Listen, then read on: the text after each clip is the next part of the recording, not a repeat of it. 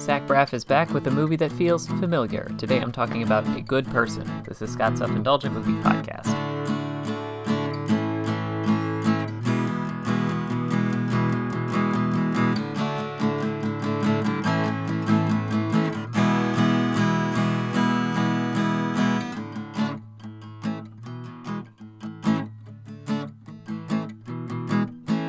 Hello, movie friends. Welcome to Scott's Self-Indulgent Movie Podcast. I am Scott, and today I am talking about the latest movie that was written and directed by Scrub Zach Braff. And this one stars Florence Pugh and Morgan Freeman. And one thing I noticed right away is that it's very much a Zach Braff movie in ways that I will explain in just a bit. So without further ado, let's get started. I can sympathize with Zach Braff. After making a name for himself with a solid sitcom, he decided to branch out with an indie passion project that accidentally became a college staple in the mid-2000s. Said movie, Garden State, which has since been critiqued to death, likely both due to this overexposure and for its role in popularizing the manic pixie dream girl as played by Natalie Portman, and a bunch of indie bands that insufferable people would treat you like crap for not listening to, at least back in that time.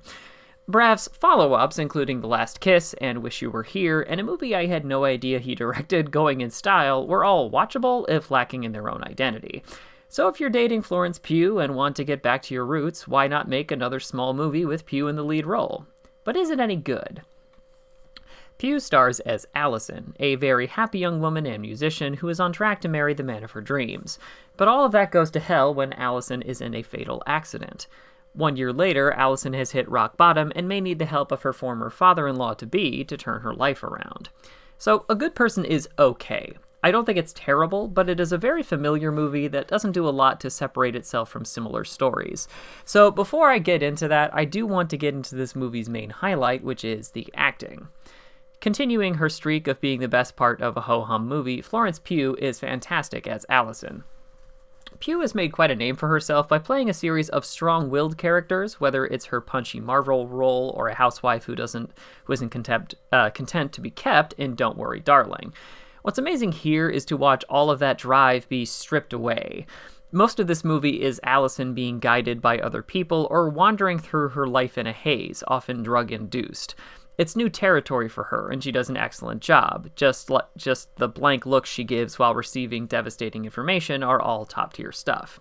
And it is wonderful to see Morgan Freeman get another meaty role to tear into that is more emotionally complex than half of his recent stuff. Man can still do a monologue. In terms of where this movie trips up, it's writing. So, the young character whose life and direction is upended by a tragic accident seems to be a fascination of writer-director Zach Braff because this is very, very similar to the setup for Garden State. It feels like Braff wanted to make a more adult version of this movie where romance was ended because of tragedy and the lead character is dealing with something heavier like guilt and drug abuse. Kind of upending the quirky romances changes someone's life for the better narrative in favor of something grittier. A messier version where there aren't easy answers, and guilt and grief are still the overriding emotions. The problem is that this is attempting to look and feel like a grounded drama that also has a large number of contrived movie moments within it. Now, this is a nitpick a lot of bad critics will use to ding a movie for not maintaining realism, quote-unquote, but that's not what I'm talking about.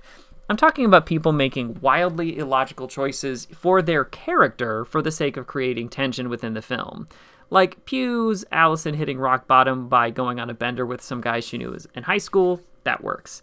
A later moment where someone forces a meeting between the obviously still reeling Allison with her ex-boyfriend/fiance from someone who seemingly a few moments ago hated this woman makes a lot less sense. And that makes the familiar beats of the script more obvious and less engaging. And I do feel a bit funny about how this movie treats opioid access and addiction. For instance, it's a major plot point that Pugh still has an oxy prescription a year after her accident and is just now out of refills or taking too much. I don't know. It's weird. I kind of expected her to be worse if this was her addiction, especially considering the substances involved, and everything just feels, I don't know, less thought out than it should be. The verdict is, it's fine. Overly familiar, but generally effective. A Good Person gets by on the charisma of its lead performers. 5 out of 10.